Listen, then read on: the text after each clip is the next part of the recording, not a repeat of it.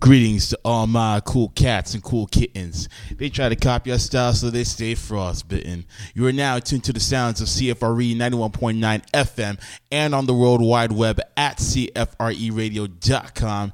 It is your man, DM Cool, and this is Cool Radio. Welcome to the Cool. What we doing? You can catch me on your TV, even on the radio. Pop up at our blog spot, and on my way go. We invading airwaves. We're everywhere, invading airwaves. Hold up, why them haters mad? Ain't no stopping us, ain't no topping us. They be watching us, we so prosperous. Ain't no stopping us, ain't no topping us. They be watching us, we so prosperous. Ladies and gentlemen, welcome back to the show. You're now tuned to the sounds of CFRE Radio 91.9 FM and on the World Wide Web at CFREradio.com. It is your man, DM Cool, and welcome back to Cool Radio. Oh, you didn't know? Your ass better call somebody!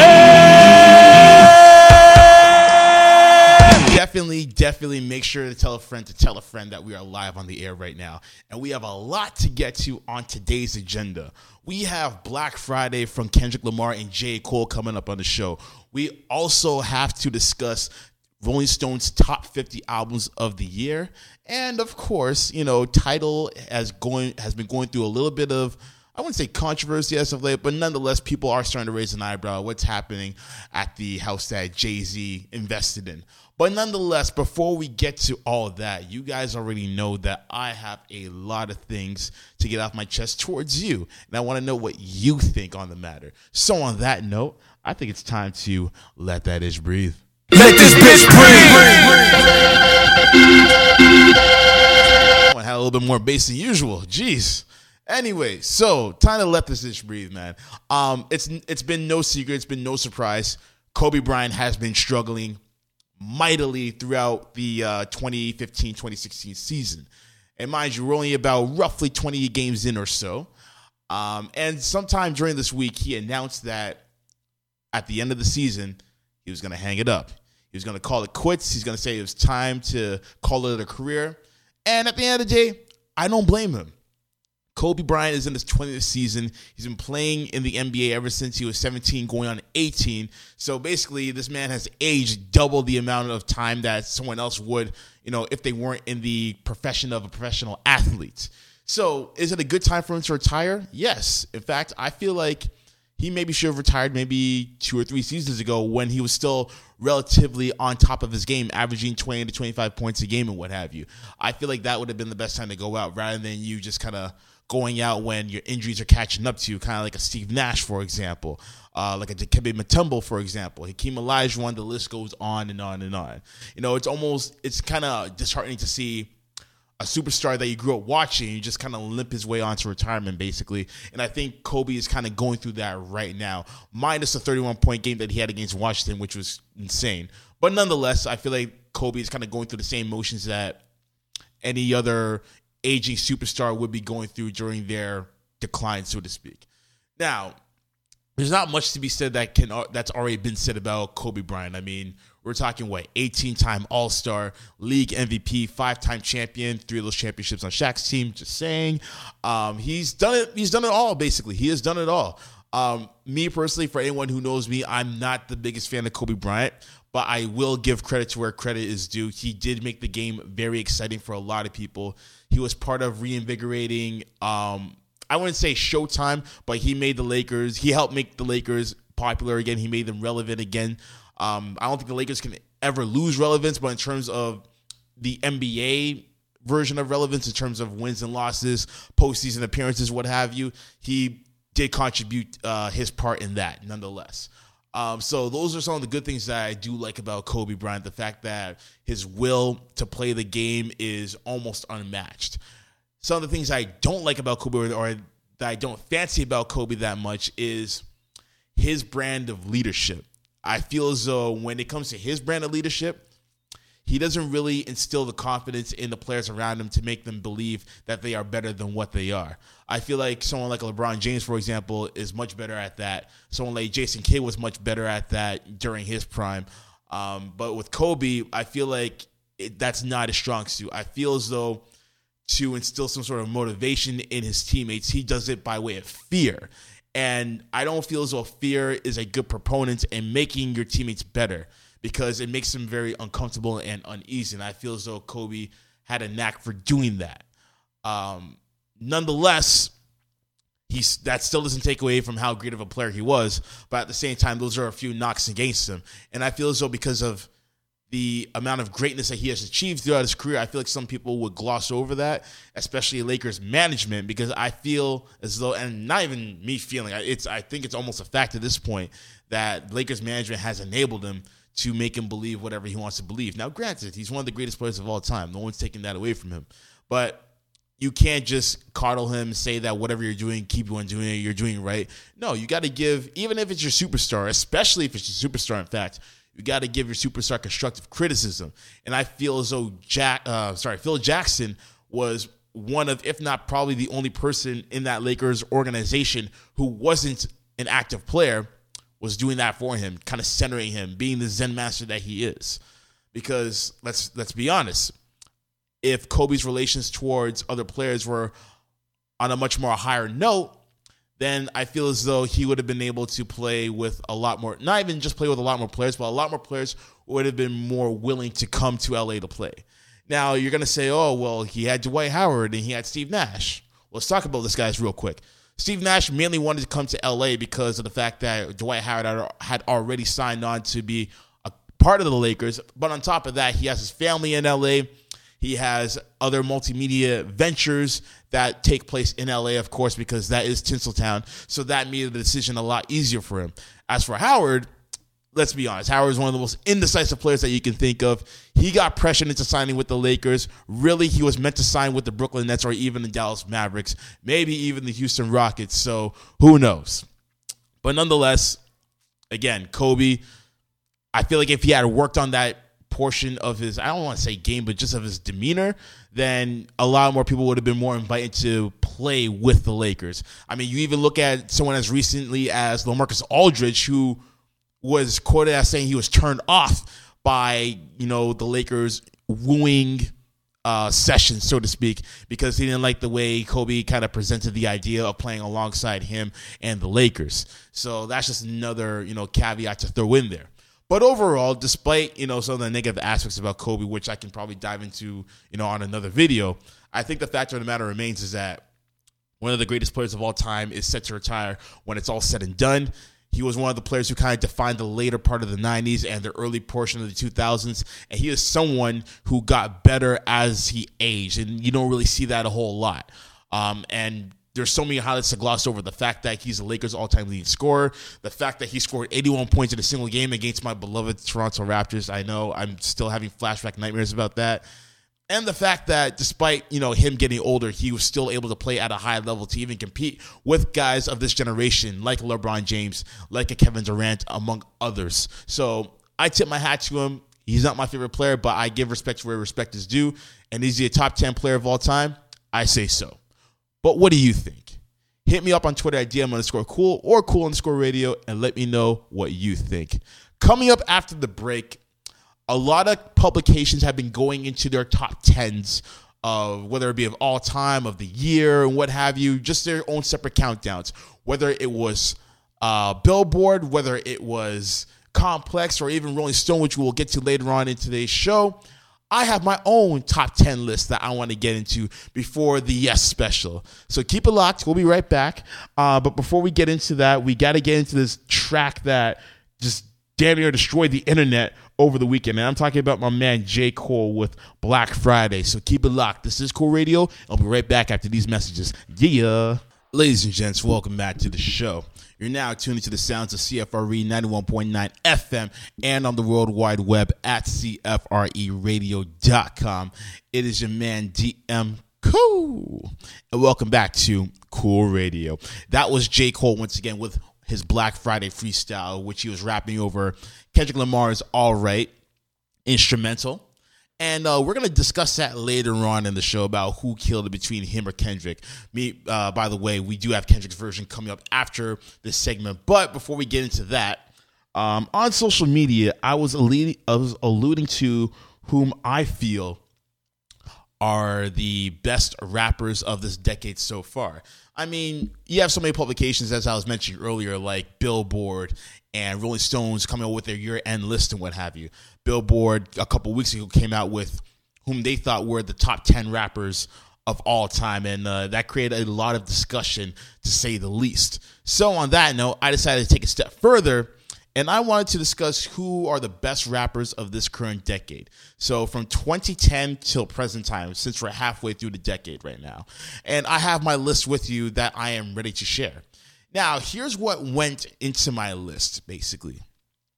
I wanted to make sure that I list down whom I thought was the best from 2010 up until now, based on quality of their work, basically. So whether it was albums or mixtapes or the amalgamation of both, their reach towards their audience, so through social media, sold out concerts and what have you, record sales as well, because we have to think about the logistics of that as well.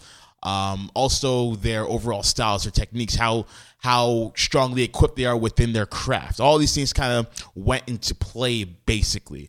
And this isn't just like a personal subjective list. There is a little bit of subjectivity in it, of course. However, there was some objectivity that went into this list as well. Because there are some rappers that I listed on here that I probably would have listed at a higher spot if it was just for my own personal amusement, basically. But I try to be as objective as possible. Some people on this list I don't even like, or I've kind of fallen out of favor with. So that kind of gives you an idea of what kind of planning went into this, basically. And also, all the rappers who are on this list had to have at least come out with a project from 2008 and onward. Pardon me.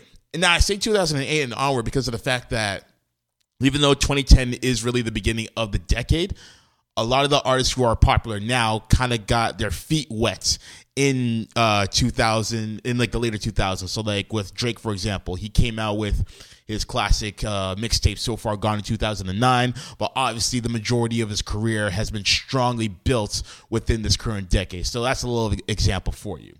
Anyways, with all that being said, with all the parameters being covered, let's get into it. Now, before we get into the main countdown itself, I'm going to throw an honorable mention in here, all right? Now, this honorable mention is completely subjective, all right? On that note, my honorable mention to kick things off is Sci-Hi the Prince. And I say Sci-Hi the Prince because he is easily one of the most underrated lyricists currently in the game right now. I mean, we all pretty much got a first glimpse of him at the BET Cypher in 2011, which is probably the best Cypher edition ever for the BET Hip Hop Awards. And also he had I wouldn't say show-stealing verse, but he had a very strong verse on the Appalled remix with Kanye West, Pusha T, and Jay-Z, which of whom all did their damn thing on that record. And he still was able to stand toe-to-toe with those other artists. He's written for Kanye multiple times, and he's had a good series of mixtapes with his Royal Flush series, and even last year with his Black History Project mixtapes. So I put him in that honorable mention list. I can't put him on the countdown because even though his body of work is pretty strong, we still have yet to receive an album from him. His reach isn't as large as all the other artists on this list as well. So I feel like there still needs to be more ground to be established with him on that front. But nonetheless, he gets the honorable mention. I can't let him go unspoken for. So shouts to Sci-Hi the Prince. Now, let's get it started. At number 10, I have DC Zone Wale. Now, if you were to ask me my top 10 like 5 years ago, Wale would arguably be at like number 3, basically. But there have been some things that have dragged him down all the way to number 10, but I'll mention all his good attributes. So with Wale, he deserves to be on this list because of the fact that he was one of the first artists to kind of break into this new era of artists that didn't have to be a gangster or a pimp or anything of the sort to kind of be that mainstream rapper that we're looking to hear on the radio. He helped break that mold. He was just a simple guy who was into street fashion, sneakers, and he had a high penchant for wordplay. His level of poetry is also on point as well, and he has written for so many different artists, including a Jay-Z. So on top of that, he also had a very good mixtape run in the later 2000s with his About Nothing series, which kind of combined his subject matter with that of Seinfeld, and he put it into one project, and he created those episodes of Seinfeld, little bits and skits here and there, and kind of patterned them around the subject matter that he would like to talk about. And one of the things I liked about Wale is that he had a diverse array of subject matter to spread around to the masses. I mean, this guy was talking about the term nigger and how some people, like within the black community, don't feel comfortable with the word. Also, how they feel pressure if a white person says it and then they don't react to it, and just other things within that term. He related the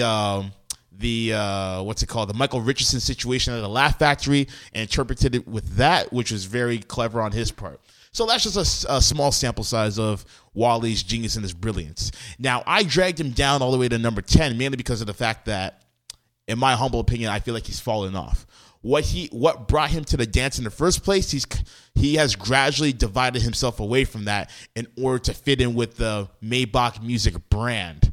And to me, it's almost a case of the nerd who got picked on at his first high school. No one wanted to hang out with him. People threw food at him, whatever the case may be. And then he goes to the new high school, revamps his image, and now he's hanging out with the jocks. He's getting with the girls that he could just dream of breaking his neck for. That whole thing. His subject matter has dwindled down a little bit, and even though he's tried to play both sides, trying to appeal to his first fan base, which is kind of like the backpack fan base, to like the now more, I guess you could say, urban ratchet crowd, whatever you want to call it, it still hasn't worked out for him. He's still a skilled lyricist, but it's going to take a lot more to kind of get back that credibility that he once had back 5 years ago at the very least. That's my personal opinion. What do you guys think? Let me know, because we have a whole lot more to go. Number 9, I got to give it to Chance the Rapper. Now, Chance the Rapper is a very unique rapper. He comes from Chicago. I feel like the water in Chicago is spiked, because the majority of people who come out of Chicago are just immensely talented. I mean, come on, we're talking about Rhymefest. We're talking about Do or Die, Kanye West, Lupe Fiasco. But then you have like your misses like Chief Keef, whatever. But nonetheless, let's never mind those guys.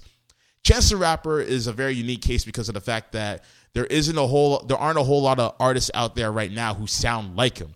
To me, when I listen to Chance the Rapper, he comes across as a remix of Old Dirty Bastard. He sounds a lot like Old Dirty Bastard, but a bit more lyrical, more articulate, and he also has a very raspy voice, a very raspy singing voice, kind of to the tune of a Teddy Pendergrass, which I kind of find a little refreshing. I love the subject matter. I love his instrumentation as well. He has some very good producers on his side, and I feel like he kind of rhymes to the beat of his own drum, so to speak. He doesn't really care what lanes are being built right now. He's kind of created his own lane. And the moment you hear Chance the Rapper, you know it's Chance the Rapper. So he's kind of built his own sound on top of that as well, and has gained a lot of credibility from a lot of the established acts, as well as people who we consider to be his peers on that note. My reason for putting him at number 9 is because he doesn't have a large enough body of work. The reach is there via social media, but the body of work isn't enough for me to place him any higher than a number 9, with only 2 mixtapes to speak of, Acid Rap being the more heralded mixtape of that pair that he has. But again, not a large enough body of work for me to rate him at higher than number 9. Now, I'm sure there's going to be a lot of people who disagree with me on that, and that's totally fine, because I love to debate about this, what have you. But nonetheless, let's keep it moving. At number 8, we have Logic. Now, Logic is in a similar case where I kept him at number 8 because his body of work it's not large enough, because he doesn't have about 3 or 4 mixtapes to his name with 2 albums to his name on top of that. But his reach hasn't really spawned as large as the other people that I will mention on this list. But some of the good attributes about him is that he's a highly skilled rapper. This guy is technical to the T. The way he pronounces all of his syllables, his rhyming structure, it is on point. It's almost like you can measure it with a ruler in a sense. Not only is he a good rapper who can just rap his ass off on any type of instrumental, making it very versatile, but the fact that he can also craft a song. He's a very good songwriter, and he knows how to measure his melodies. He has a very high IQ of pitch and octaves and vocal range and what have you. So I feel like Logic at this point in time right now could be hip hop's best kept secret. But again, I can't put him over just because of the fact that his reach hasn't gone on large enough in comparison to everyone else on this list, but also because of the fact that the one glaring criticism that he always gets is that unlike a Chance the Rapper, he, and I mean Logic, doesn't really have his own sound, basically. I think he's still trying to find it.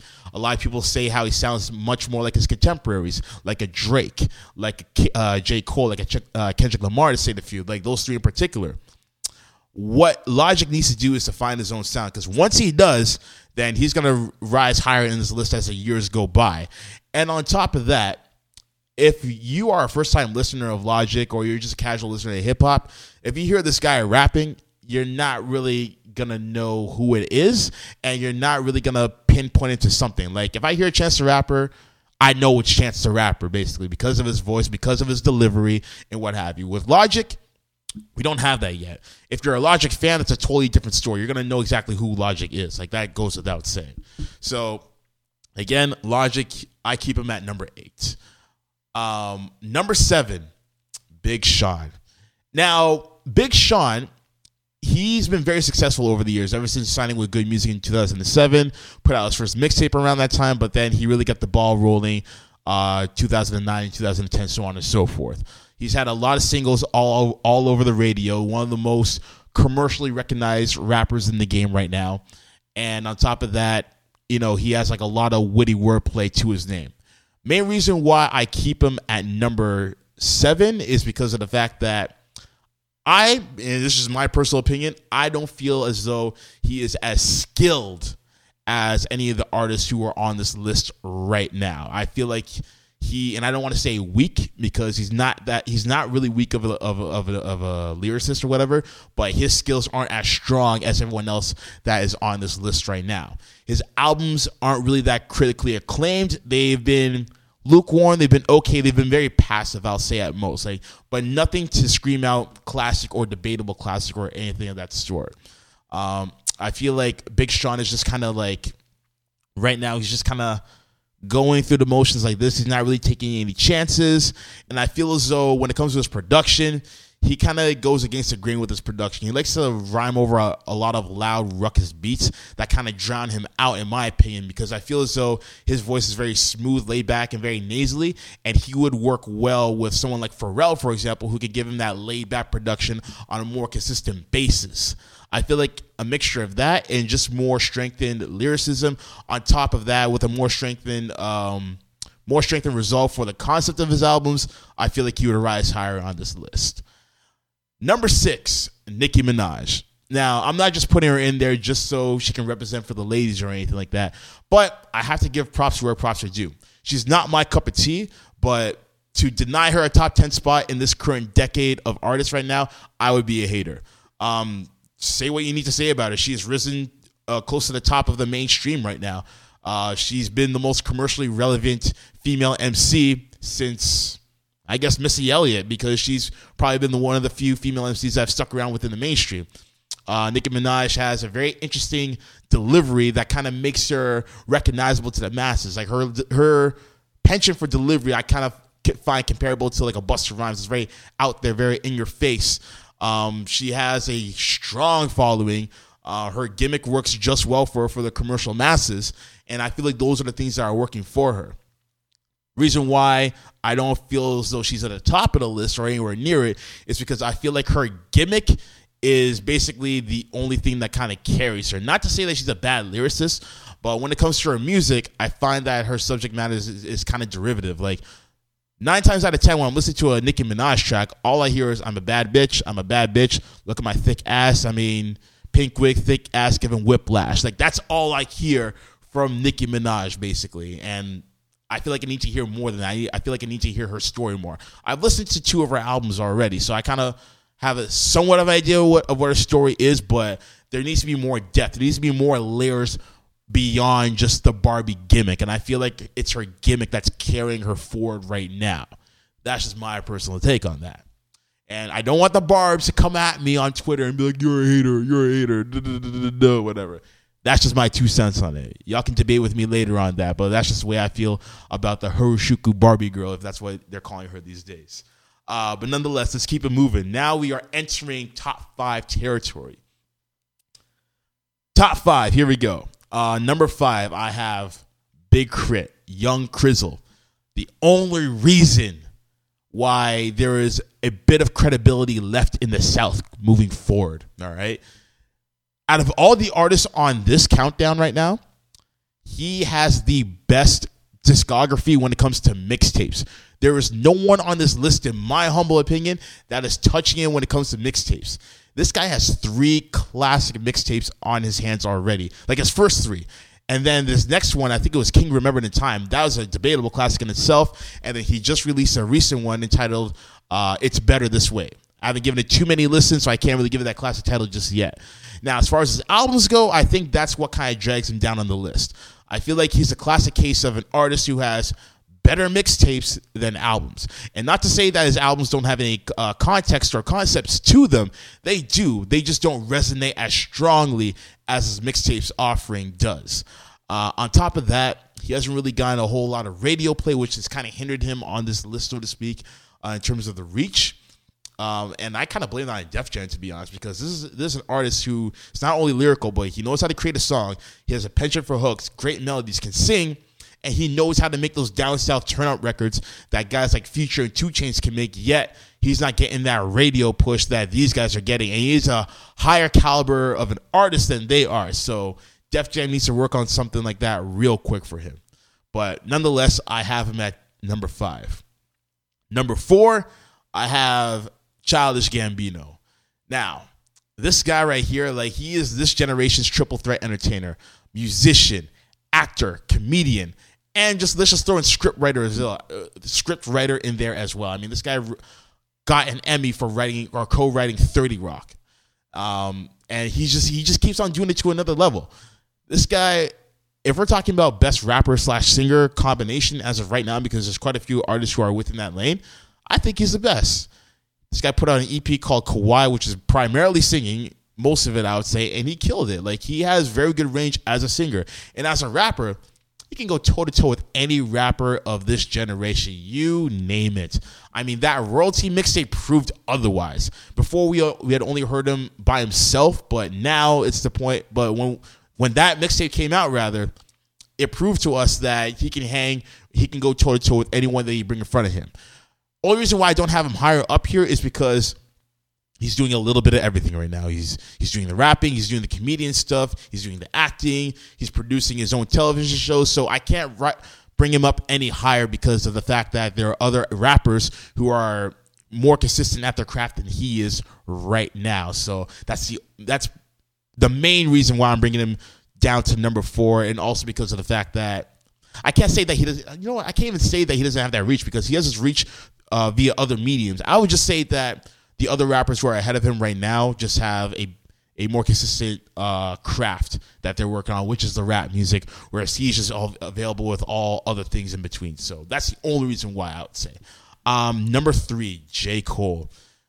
J. Cole is your definition of the common man. He is the working class citizen, basically. He is the one that makes you feel as though you can relate to him. He doesn't come in the videos with the chains and the jewelry, with the high-end fashion. He is just Jermaine Cole. That is what you get with him. What you see is what you get. And I feel as though that appeal that he has is what has people gravitating towards him. Now, people say he's underrated, but it's hard to say that someone is underrated when they sell out Madison Square Garden 2 nights in a row. Are you kidding me? To sell out Madison Square Garden, it has to be the NBA Finals. It has to be WrestleMania. Frank Sinatra has to rise from the dead and perform, his greatest hits collections. To sell out Madison Square Garden is a difficult feat in and of itself, And for him to do that back to back, that just shows you not only how great of an artist he is, but how strong of a following he has. He's topped the charts. He even beat out Kanye in week 2 of their sales battle when they both came out with their subsequent projects in 2013. The only thing that drags down J. Cole, the only thing, is his production. He needs to outsource with other beat producers. He's not a bad producer. He's just an okay one, in my opinion. And I feel like his beats are too... They sound very derivative. They sound very similar to each other every now and again. And I feel like he needs to add more elements to his production so that they can heighten the level of musicality. If he did that, then, we might move him up just a little bit higher. But if he got with some other producers, like some more highly known producers, like a Just Blaze, like a No ID, more on a regular basis, then I feel like his songs will come out so much better. Like, I mean, you heard him over the Pharrell beat not too long ago when he was rapping on Black Friday. So I think the proof is in the pudding right there. So I feel like that's the only thing that J. Cole needs to improve upon. Other than that, number 3, ain't nothing wrong with that. Number 2, this is where things get interesting now. I got to give it to the boy Drizzy Drake. Now, be that as it may, yes, he sells a lot of records. He's probably this generation's most popular rapper by far. But I think the thing between him and the other artist who was at number 1 that separates the two is the fact that when it comes to the art of rapping, he's good at it. He's damn good at it. But he takes it too easy sometimes. Like, there are some times where he'll just slack off on the rapping part because I guess he feels comfortable knowing that he's the number 1 rapper right now in terms of popularity.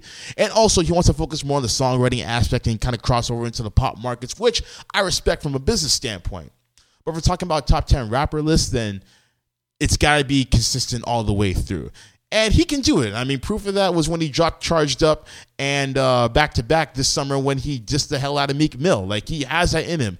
It just needs to be shown more consistently, which is why I drop into number 2. But we already know the man's accomplishments. He crushes Billboard records all the time.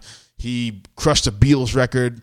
This guy came out with If You're Reading This, It's Too Late with no promotion and had the highest selling rap album of the year because of that. We already know the man's accomplishments. He's doing it big for the city of Toronto, for Canada, and he is basically the leader of the new school as far as visibility is concerned.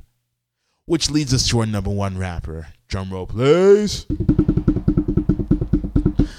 And the number 1 rapper of this generation is Slim Jesus, baby. You already know what it is, man. Drill Time. What? Classic. The next Tupac. I'm telling you, this guy is fire. Fire up on fire. No, I'm totally kidding, guys. No, definitely not. He's nowhere near this list. Ladies and gentlemen, the number 1 rapper of this current generation, of this current decade, is Kendrick Lamar. I mean, what more needs to be said about this guy? This guy can rap his ass off. He knows how to create a song. He has created his own lane for himself to the point where no one sounds like him. This guy is able to cross over into different markets. And on top of that, he has 3 debatable classic albums under his belt already. Debatable, mind you, debatable. Some people may disagree, but again, this is why they're debatable. Section 80 was an underground classic. Many people called it an underground classic and was definitely touted as the best album of 2011. Good Kid, Mad City was probably the first album of this current decade to be recognized as a classic or to be mentioned in that same breath. And then to Pimp a Butterfly, everyone's ranting and raving about that album still to this day, even though it came out way back in March. So Kendrick Lamar, there's not much more that needs to be said. It's pretty self-explanatory at this point that he is, the best rapper of this current decade going forward. But what do you guys think? Hit me up on Twitter at DM_cool and let me know what you think and let me know what your list looks like. Coming up after the commercial break, I know we kind of got a little extended on that, but it's all good. We have Kendrick's version of Black Friday coming up, and after that, we will get into Trip Talk. So keep it locked. This is Cool Radio, and we'll be right back after these messages. Yeah. Yes, yo. Welcome back to the show. You're now tuned to the sounds of CFRE 91.9 FM. It is your man, DM Cool. And we are now back with Cool Radio. Welcome to the show, people. If you're just tuning in, I just broke down my top 10 list of best rappers of this current decade from 2010 till now. If you missed it, I will be posting the video very shortly after this episode is done. Also, the full podcast. You already know all that good stuff. But now, we must get into Trip Talk. So you already know how we do it, but we're going to do a little more condensed version of it this time around. So with that being said, let's get right into it. So Kendrick Lamar, J. Cole, by now you've already heard Black Friday. You heard Kendrick Lamar's verse just now, and then you heard J. Cole's verse earlier on in the show. And they basically shut down the internet when that dropped last week. So the question is, who had the better song. Now, first of all, this was a collaboration, right?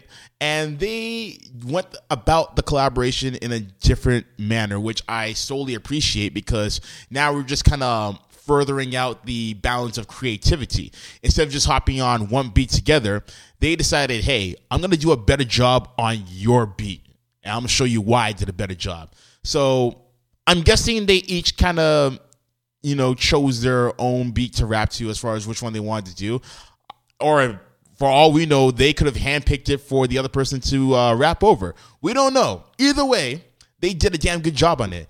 J. Cole did his thing on All Right, and it sounded completely different from the original, which I appreciate. And the same thing with Kendrick when he did, I think it wasn't Fire Squad. Ooh, which one was it? I can't remember. It was off 2014 Forest Hill Drives. I know that. But nonetheless, he did his thing on it as well. And he's more adept, and he's adept at rhyming over J. Cole production, because he did that on High Power on Section 80. So anyways, me personally, I thought Kendrick edged out J. Cole just a little bit, mainly because of the technical precision. Like, he was all over the place. He used all these different intricate flows, and he was very concise with it. He did not miss a beat. He was hitting it on every single level. I loved it. And I have a thing for technical rappers, because the amount of discipline it takes to rap at the same cadence for a certain amount of time, it's pure mastery of that art. As for J. Cole edged out Kendrick Lamar when it came to the wordplay, especially during that second verse. I just liked the way he was hitting it from all cylinders. And also, I kind of like the hook they snuck in the middle of the song when it got a little bit jazzy during the chorus section of the song. Either way, I felt like Kendrick slammed it a bit harder than Cole did, but they both did their thing. And if anyhow, Cole's little subliminal message at the end saying how a little something's coming out in February. They didn't say February 2016. They just said February. But if it is in fact coming out in February 2016, whether it be another song or an EP, a mixtape, whatever it is, they will break the internet, I guarantee. But what do you think? Hit me up on Twitter at DM_cool or cool_radio and let me know your thoughts. Let's keep it moving. So the majority of this episode has all been about lists, right? So top 10 this, top 10 that. You already know how it goes. Not Billboard. Rolling Stone put out their list of top 50 albums of the entire year. And it wasn't just top 50 hip-hop, top 50 rock, top 50 pop. It was top 50 everything. Everything was encompassed into this list. So I'm not going to go through the whole list, of course, because we'd be here all night. But I will mention the top 5, all right? So here's how the top 5 goes. So number 5, we have The Weeknd with Beauty Behind the Madness, pardon me. Number 4, D'Angelo and the Vanguard Black Messiah. We have number 3, Drake, If You're Reading This, It's Too Late. Number 2, Adele with 25. And number 1 with Kendrick Lamar, To Pimp a Butterfly. So first and foremost, right off the bat, hip hop and R&B is winning this year. Let's just break it down right now, okay? First of all, you got 2 Canadians on there, Drake and The Weeknd, so props to him. You have Adele, who snuck in there at number 2 with her album that just came out not even a month ago. You have Mr. D'Angelo himself bringing that classic smooth R&B back. And, of course, you have K-Dot with To Pimp a Butterfly, which is still heralded as one of the strongest projects, if not the strongest project of this year, regardless of what genre. Now, I will say this, and we shouldn't keep our hopes up on this because it is the Grammys we're talking about. However, with that being said, despite all that, if somehow the Grammys fail to, at the very least, award this man the award for Best Rap Album, then something is definitely wrong with that committee. I am sorry. I mean, we all kind of came to the conclusion that he got screwed for Best Rap Album for Good Kid, Mad City when Macklemore won it with The Heist. But from a critical standpoint, at least from a critical standpoint, for Best Rap Album category, mind you, the categories haven't even been announced yet. The nominees haven't been announced yet. But I can't think of any rap album that was better, not only better, but more commercially viable than To Pimp a Butterfly. Unless if we're talking about If You're Reading This, It's Too Late, because that's the best-selling album of the year so far in rap. But nonetheless, despite all that, the Grammys better not mess this up. That's all I'm saying. They better not mess this up. They better not. I'm not going to get my hopes too high, but I'm just saying, like, if you can't give an album like that the best rap album of the year, then I don't know what deserves to be in there. I'm just saying. And then finally, what I'm going to briefly touch up on before we go to our final commercial break is Tidal. They recently announced their new CEO, who goes by the name of Jeff Toig, and he said in a statement, and I quote, "I was fortunate to spend quite a lot of time with Jay-Z, learning more about his vision for Tidal and why he made such a significant investment in the business. It became clear to me that Jay and the artists behind the company are deeply committed to developing an amazing music experience for fans. I share a belief that this has been lost with many services, and it will be critical, as we build Tidal into a leader in this space." Now, first and foremost, kudos to Tidal getting a CEO. However, what strikes me as a bit alarmed is the fact that this is now their third CEO since March. Their first one, I think, left, and then they had an interim CEO during that time, and now they have their third one to close out the year, basically. So it kind of makes you wonder what's happening in the world of Tidal right now. Why is there so much discrepancy, so to speak, going on with the Tidal as far as the ownership and the management? Is this some sort of pressure that they're facing based on the competition like Apple Music and Spotify? Who knows? Only the guys behind the boardroom knows, but hey, c'est la vie. But enough about that. Ladies and gentlemen, it's time for the Throwback Thursday track of the day. So that being said, let's get old school.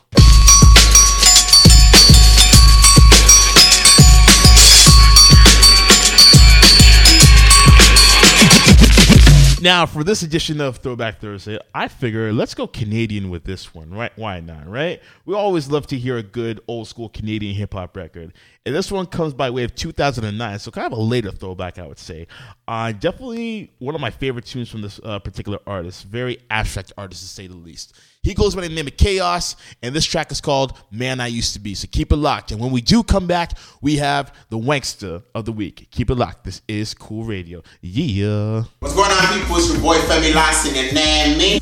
It's your man Bo Pinto at Bo Pinto. Jay Hood from the Toronto Argos. You are now tuned in to Cool Radio 91.9 FM. It was an amazing interview. I had an amazing experience. Had an amazing time. The best radio show experiences I've had ever. Stay tuned for the hottest in news, hip-hop, entertainment, and everything. Every Thursday at 8 p.m. Big shout out to DM Cool. Good vibes. Love you, man. You're famous. I love it.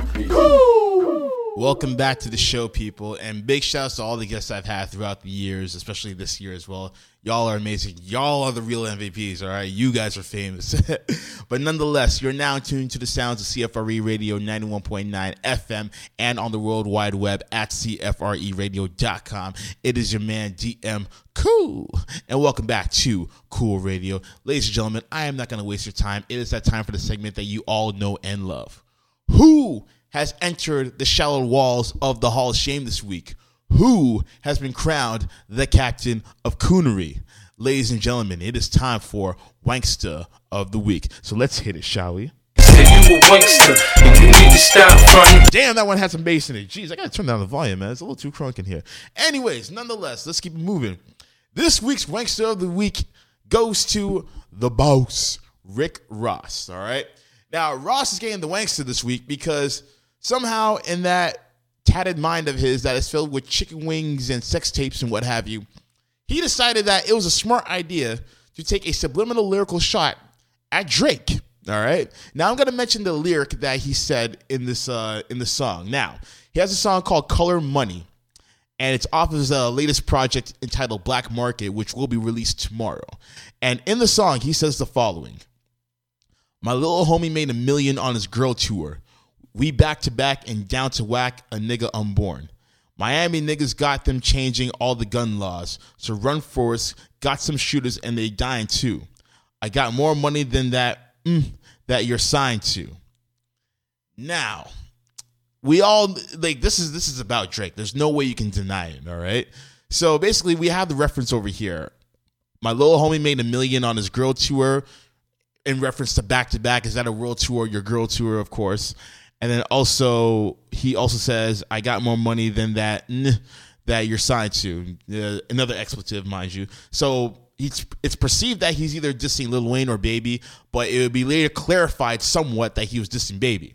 Now, Ross was on The Breakfast Club this week to clarify his statements or his perceived diss.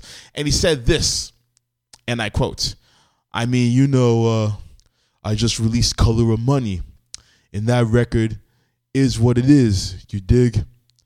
It's a lot of different people that's going to interpret a lot of different ways, and it is what it is. I mean, everyone know who Rose know how I get down. When I come, I come. So I just say, let's see how it unfolds. You most definitely know how I come, and I do what I do. I don't play no games. Oh. I'm sorry, I can't take myself seriously sometimes. But nonetheless, he's basically kind of trying to deflect away from the fact that he dissed Drake. And that is one of the main reasons why I'm giving him the wanks. And one of the main reasons why is because of the fact that you know that line or those lyrics were about Drake, but you're trying to dance around it and trying to make people speculate or conjure up some sort of thoughts when it's blatantly obvious that you're dissing him. And then he later went on to discuss about his relationship with Birdman kind of dwindling down because of the situation at Cash Money. So now we have been known, now you've made it apparent that you are dissing him as well in that song. Another reason why, and this is the main reason why I'm giving him wanks of the week, is because of the fact that a few weeks ago, you were giving constructive criticism about how Meek Mill lost the battle, but he said for him to dust his shoulders off, get back on the horse, and keep on making the music, and that things between him and Drake are cool. But now, fast forward, you want to go and diss Drake, someone who just dismantled one of your soldiers and basically let him know that this battle game is not for you. Rick Ross, you may be battle tested by 50, but nonetheless, this battle game is still not for you. Your battle with 50 wasn't a war of words. It was a war of memes and videos. So that doesn't really count as a battle. Now, the only smart thing you did was diss Birdman, because Birdman is probably one of the worst rappers of all time. And in this situation, it's better to shoot fish in a barrel than it is to shoot a harpoon at a great white shark. That being Drake, of course. You saw the way he just dissected him piece by piece like a grade 11 science project, and you still want to go toe-to-toe with the boy? Come on now. You being the so-called boss, you should be more strategic than that, and you should know much more better than that, because this guy is going to diss you on so many things. There are so many things to choose from. Your past as a corrections officer, the fact that you called off your engagement with some girl that you thought was your wifey, the fact that 50 Cent has your girl on videotape banging another dude, and the fact that 50 Cent took your girl shopping long time ago, your ex-girl, whatever the case may be. There are so many things for him to poke fun at. And at the end of the day, you can't just pull a Meek Mill and talk about how much money you got, because Drake's net worth is 3 times larger than yours. 3, at the very least, I'm being modest here. His track record is far beyond yours. So, Ross, you need to stay in your lane. You need to keep making that trap music, whatever, that music. You need to continue eating those wings that you have at Wingstop. You just need to stay far away from battle rap, especially when it concerns Drake, because he's going to give you that work. Let's be honest. He gave Meek the hottest summer of his life, and I guarantee if you really want this battle to go down between yourself and Drake, he will give you the coldest winter ever. And I'm not talking about the final track from Kanye's 808s and Heartbreaks. Please believe that. You will get that work. Word to Loaded Lux. So, on that note, do you deserve the Wankster of the Week? Of course you do. And I'm about to drop it just like this. One more time for all the people who are listening at home. Wankster of the Week. You a wankster, and you need to stop fronting. Not a smart boss move at all, man. You're not playing the game like a boss, Rick Ross. You're playing the game like a pawn. But on that note, we're going to end things off. Ladies and gentlemen, thank you for tuning in as you do on a regular basis. Next week, we have my man Jordan coming through. He was here last year to discuss his upcoming project. Now we're going to discuss with him what he has coming up in the future. And also, don't forget, on December 17th, we have our year-end special. Last week, I revealed that my man, Mr. Rock Pop and Hip Hop Goliath Paw, will be one of our feature panelists.